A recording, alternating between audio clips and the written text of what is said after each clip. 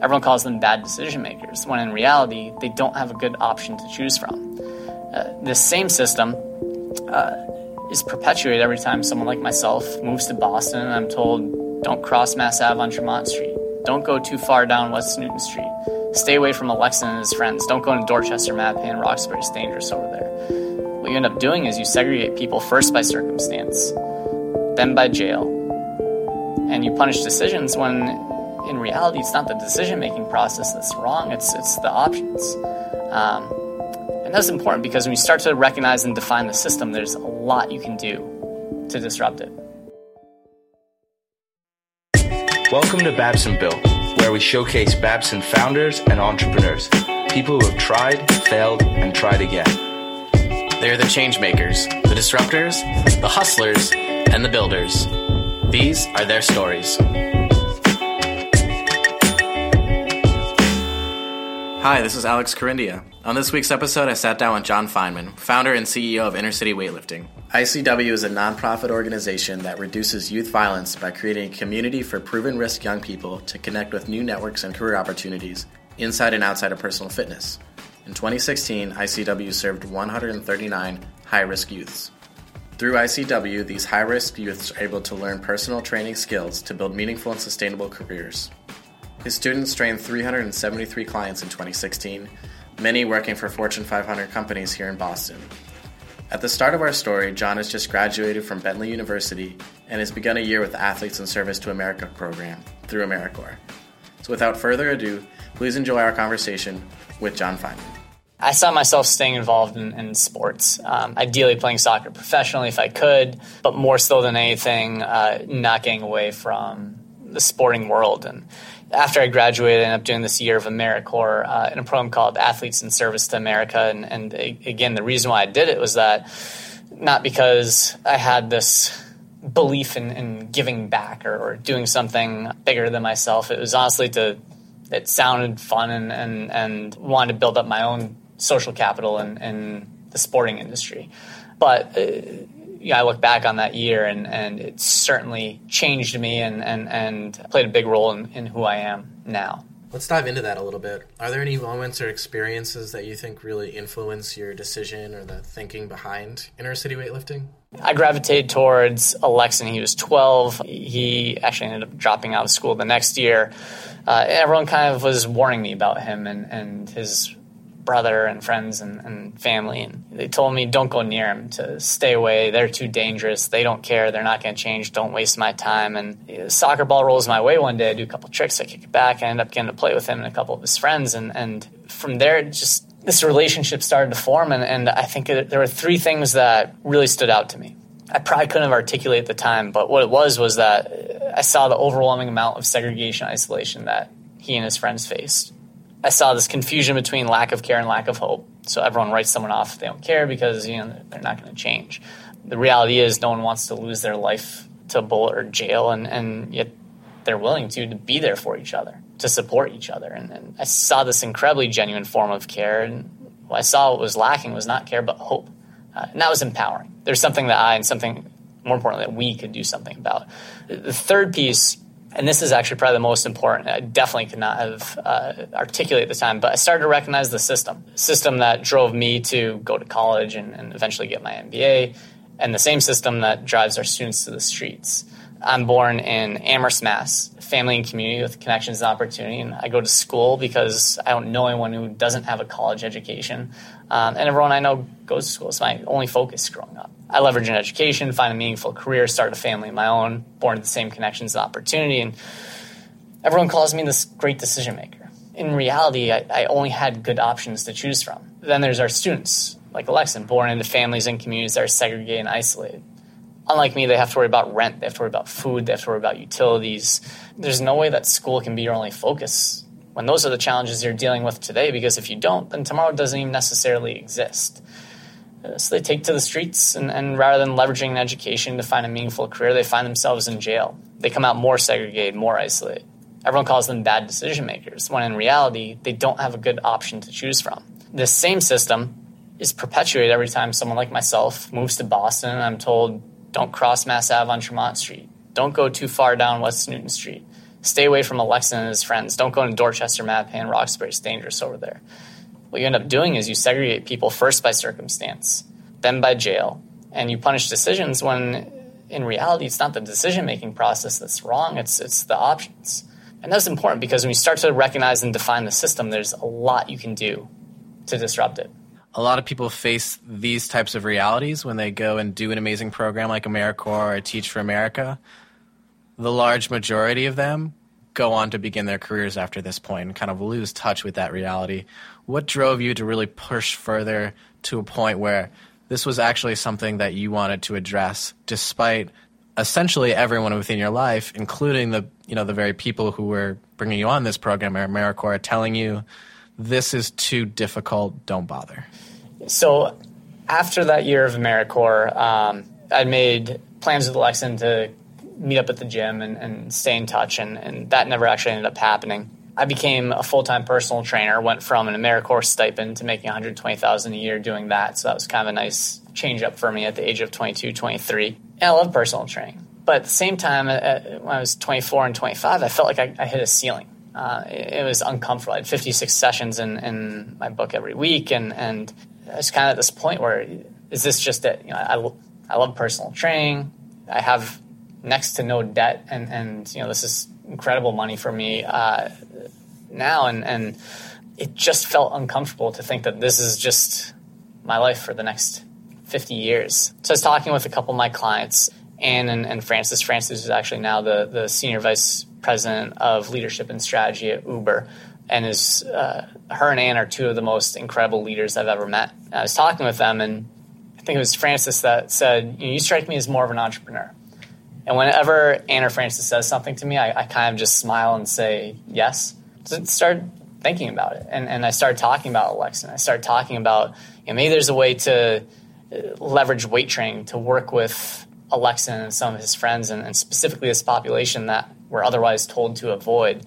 And the more I thought about it, the more I decided that this was it. This was going to be the next move. So I started applying to schools, and Babson, with the help of Anne and Frances, was certainly my top choice, and wrote my grad school essay about Alexin, what might have happened to him, about this idea I had, and got in the one-year MBA program. And the summer, I kind of just focused on the summer and had fun, and then starting in the fall, it was just down to business and figuring out, all right, I just went from $120K a year to $120K debt. Let's do something. So you get this entrepreneurial itch.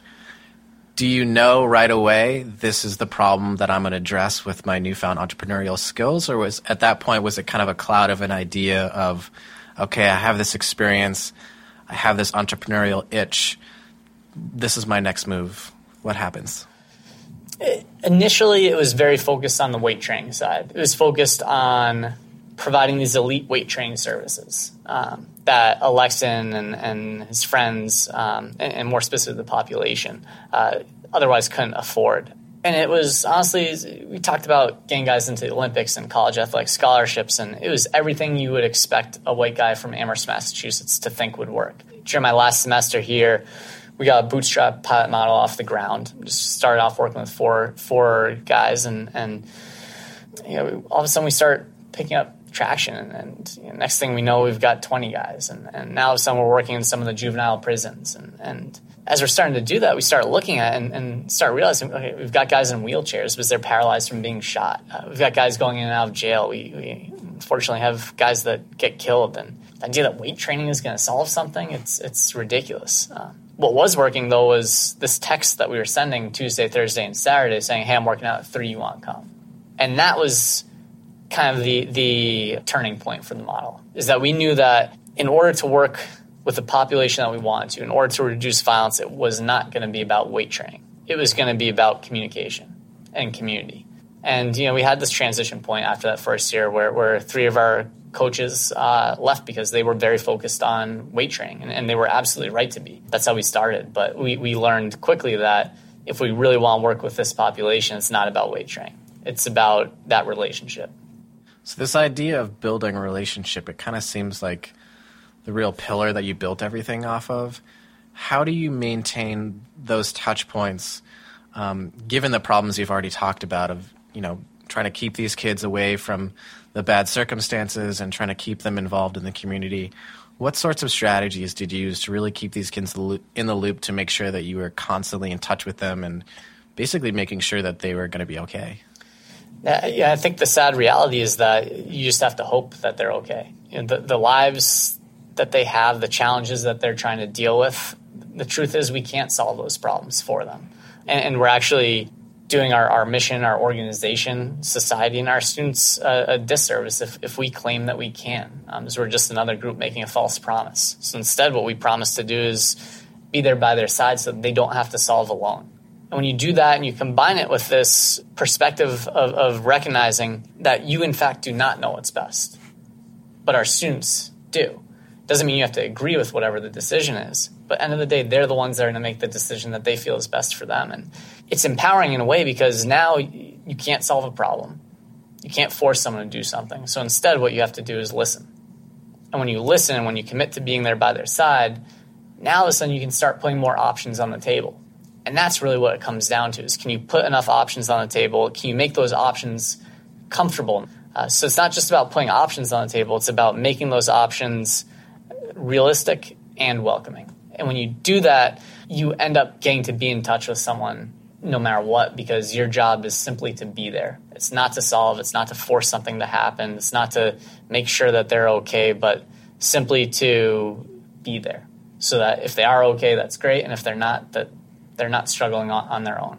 So what sort of early hurdles did you face with this type of program in that you really were dependent on people showing up? And I know you've talked a lot about how one of the greatest hurdles for them is finding ID cards and getting transportation and food security. So how do you enable them to even get into the gym to be able to start your program? Yeah, and on top of that, our students have very real safety concerns. So they're generally not going to get on the train or take a bus because their lives are at risk. So we pick them up.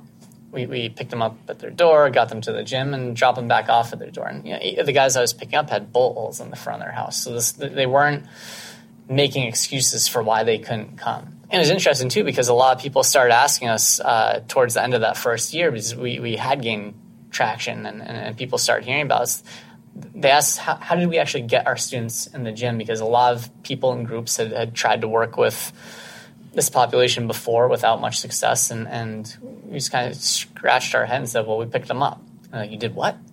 And said, we picked them up.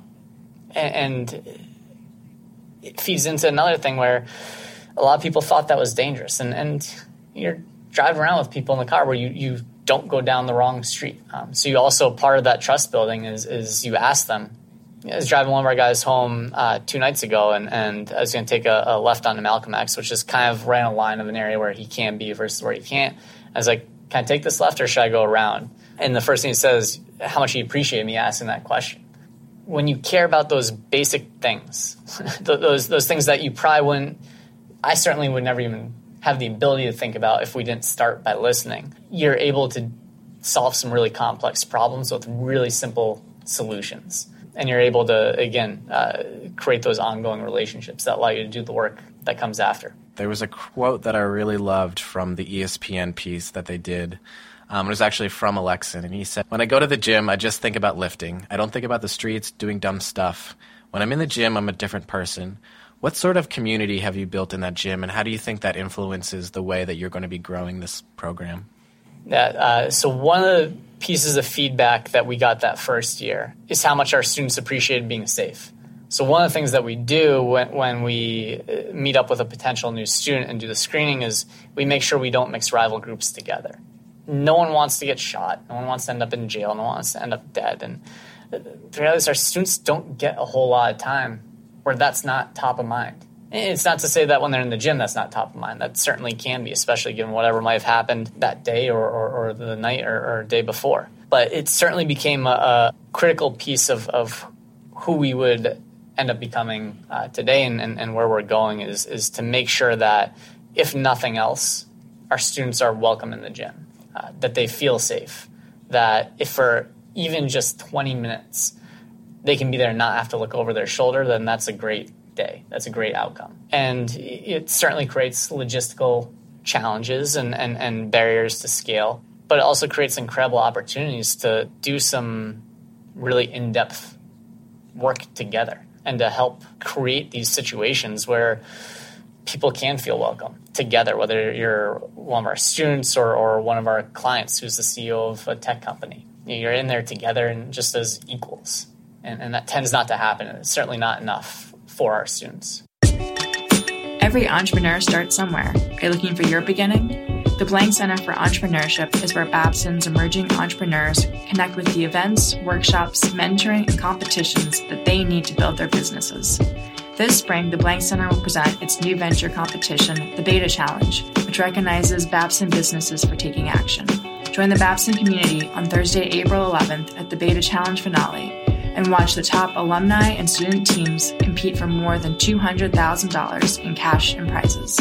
To learn more, please visit www.babson.edu/beta challenge.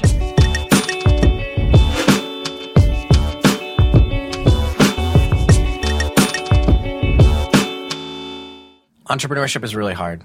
I think as someone who went through Babson and, most of your classmates have either pursued or at one point pursued some sort of entrepreneurial venture, and we know the failure rate. We also know that, doing entrepreneurship in a space that is generally underfunded, there's not a lot of capital available. Was there any point where you considered closing shop or, moving on to something that might have benefited you a little bit more financially, or what was your thought process? You've always got concerns, is this thing sustainable? Today is great, where will you be in 6 months from now? So you always have those concerns. I don't think, for me, I ever had a point where we were seriously thinking about we have to close up shop. I think part of what's always in the back of my mind is if we don't do our job right now, then eventually we will have to. But it's more about what we need to do now, what we need to do today, what we need to do tomorrow to make sure that we continue to grow into the future. As far as my own personal finances go, certainly, especially in the early years, I was making significant amount more before starting this, and before starting this, I was still making more than I am now. But as the organization grows, just because you do nonprofit work doesn't mean that you have to be in poverty yourself. I think one of the most important things is that we're tackling challenges that multi-billion-dollar companies can't solve. So for us to think that we're going to solve this with a few pennies and not have to pay employees competitive salaries with what they could be making somewhere else, it's something that I'm actually kind of encouraged to see the nonprofit world going, especially as you talk more about social enterprise and social entrepreneurship, which includes nonprofits and for-profits, is that you can get away from the mindset of having to pay someone $30,000 a year and expecting them to solve a problem that Google, General Electric, and Facebook combined can't solve. If we're really tackling these issues, the prison industry is an $8 billion a year industry. You stop one homicide, you save $17 million for society. You have to have talented employees. You have to have an incredible infrastructure to do this work, and you can create these incredible economic gains, not just for our students, but for society in general. And when you look at it that light, certainly when you're starting something up, you're cutting costs everywhere you can, but that doesn't have to be the case, nor should it be the case. I think what really makes our model work is that by connecting our students and our clients together, you have all these people, our clients, who have never known anyone that's gone to jail. Never mind someone who's supposed to be one of the 450 most dangerous people in the city. They get to know our students for who they are as people, and they see this social issue in an incredibly different way. And all of a sudden, what's happening in Dorchester, Mattapan, Roxbury, not that it didn't mean anything for them before, but now they feel the impact. They know that for the students that we work with, it's not that consequences shouldn't happen. There needs to be consequences. But prison and jail, you're not going to solve a problem rooted in segregation and isolation by segregating and isolating people in prison and having that be somehow what fixes the problem. And we get so many people that end up sharing that same perspective that it does start to move the needle, not just in terms of will this program work, but systemically, why am I telling all my friends to avoid a certain area when I might actually be able to introduce them to Tyshawn, to Joe, to Eric, to Angel, or vice versa, bring Chris, bring Billy, bring Naki out to Weston for dinner. So you get it going in both. So we this must have been back in 2012 or 2013. We, myself and a couple of our students spoke in front of a group of people, and someone from Baupost raises their hand and asks one of our students, what's the most difficult part of his day?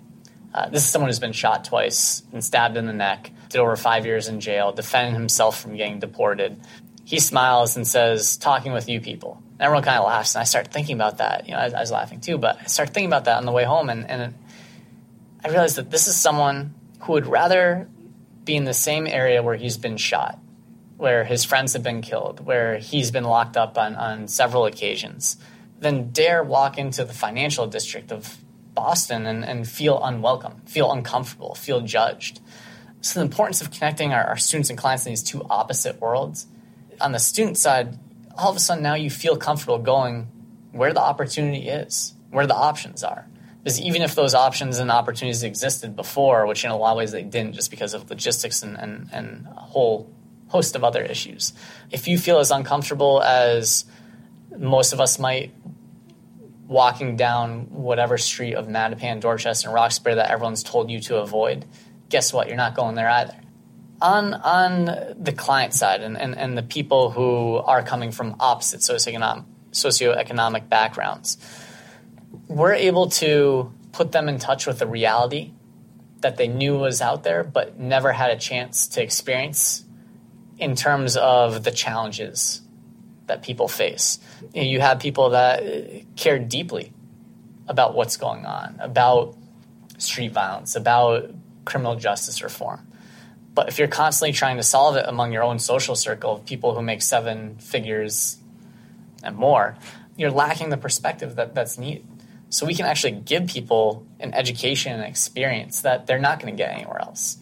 And not only do they look at a problem in a new way, not only do they start to see new, meaningful solutions to really complex issues, but they get a new friend out of it. These social circles start to merge together, and all of a sudden, we had clients this summer pay for the children of our students to go to summer camp with their own. So now the children of our students are all of a sudden being put in touch with new opportunities. And that's what can happen by bridging social capital, by allowing these opportunities that we all talk about being out there to truly exist for everyone, no matter what side of the street you were born on.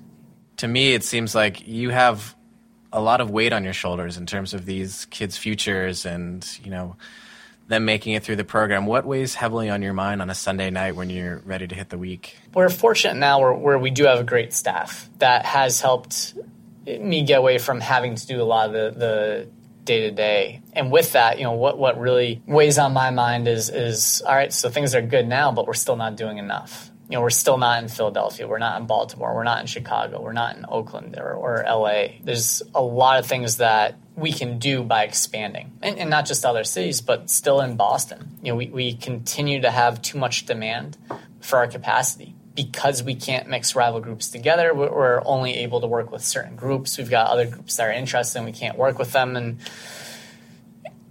inevitably, you see people end up in the news either because they were shot or killed, or because they're going to jail for a shooting. And it's not to be a bleeding heart, and it's not to be this kind of too ideal and say, oh, we could have done something. It's fine that we can't, but it shows that the need is there. And I want to get there so that we can at least give it a try. We're not going to stop everything. We're not going to fix anything overnight, but to at least have the opportunity to give it a chance. That's what we're asking for. That's what we're trying to grow for. As we're able to expand, not just in Boston, but to other cities as well, ideally we start to really change narratives. And that happens more from our clients than anyone else. They go back and they tell their friends about us.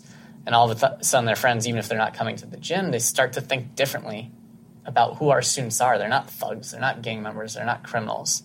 They're Alexan. They're Joe. They're Almeida. They're people. And when that's the case, you push back against narratives that may not have been formed necessarily with bad intentions, but certainly are more destructive than constructive. Is that the ultimate mission of ICW, to change the narrative? Or is there a system-level problem that you hope you're tackling, and how does your vision for ICW in 5 years or even beyond that affect that problem? Yeah, so the system level is we're combating segregation, isolation, and everything that comes with that and creates that. And what we found is that the narrative is the most powerful way to combat that. There's no one today who can tell me not to cross Mass Ave on Tremont Street, partly because I live on the other side of Mass Ave on Tremont Street. But when I first moved to Boston, I started telling other people the same thing, just because it was what I was told. I didn't do it with at least knowingly bad intentions. It certainly had a bad impact. But I know better now. And the more we can start to create that on the national level, which is really what's driving us towards that goal, the more you hit on that systemic change.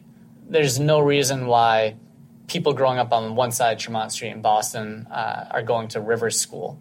People growing up on the other side of Tremont Street are either not in school or in underperforming schools and more worried about food and rent. Well, that part certainly isn't okay. The more troubling part is that they live across the street from each other, and yet they avoid each other at all costs, and not intentionally.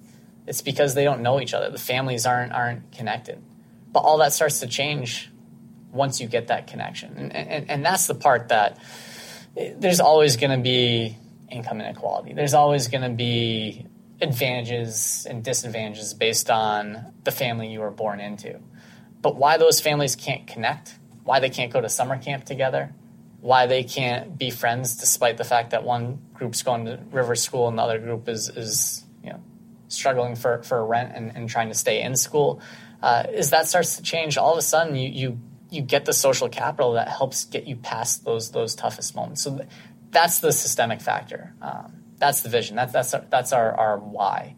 Walk me through the loss of Alexin and how that motivates you, and losing other students to incarceration. How does that motivate you to push forward on this problem? Doing this work, you're going to be part of some of the highest highs and lowest lows. One thing this organization is incredibly good at is keeping me very level, because when I'd otherwise be feeling too good, I'm quickly reminded of those tougher moments, and vice versa. Those toughest moments, you end up witnessing something pretty incredible too. At least for myself, as tragic as those times are, you also get to be around so many people dealing with the same realities that Alexin had to deal with, that could very well have the same ending that Alexin had. And yet they're waking up every day and trying to create this third path for themselves that doesn't end in either death or jail. And we get to be along for the ride with them, and that part is incredible. It's not easy. It's not a smooth road by any means. But to get to be there, and now that we're soon starting up our 9th year, to have seen some of the success and get to be a part of some of the stories, wouldn't trade it for the world. You find your own personal way of dealing with the stress that comes with it. So for me, surfing, I'm awful at it, but I love it. I have no computer, I have no cell phone on me. There's a few places I'd be happier. But once you give yourself that time, you're always reminded of why you love the work so much. As you're trying to shift the narrative as a part of your business, I'm wondering if you could send a text message to everybody in Boston with one simple message about something that you wanted to get across to people to change the conversation, what would that be? So I'll start with the story and then see if I can stumble into the simple message. So one of our students is actually serving 10 to 15 years now for his third gun charge. I brought him up to St. Anselm College. We were presenting at a few different criminal justice classes, and someone asked him a question about what he did that put him in prison, and he says shooting people, and this white frat-looking guy says shooting people or shooting a person. And he looks at him like dead in the eye and just goes, people. So at this point, everyone's kind of like, holy crap, this dude's real. Then someone else asked him a question, what led you to this life? And he starts telling the story about eating Fruity Pebbles for dinner. And he thought it was the best thing ever when he was 8 years old because he loved Fruity Pebbles. And then all of a sudden he's walking by his mom's room and hears her crying. And he walks in there and asks his mom why she's crying. And she says, because I couldn't afford to put any real food on the table. At that moment, he went to the streets to help his family. that was the moment that he decided that he doesn't want to see his mom cry anymore. He doesn't want to see his family have to suffer without him trying to do something to alleviate that. And, it starts off with, trying to make money by either selling drugs or kind of low-level theft. And all of a sudden you find another group of people who are dealing with the same things, and you bond together, and it escalates to gun violence and everything after. And the reason why I say that is that even for someone who's now considered an armed career criminal, a thug, a gang member, one of the 450 most dangerous people in the city, this isn't something that happened for no reason. I think that when you start to understand the why, when you start to understand the context and the circumstances, you look at someone in a very different way. So I think if I had one simple message to text to everyone in Boston is find out why. Challenge your assumptions. And try to figure out what were the circumstances that led to a decision that might not otherwise make sense from an outside perspective.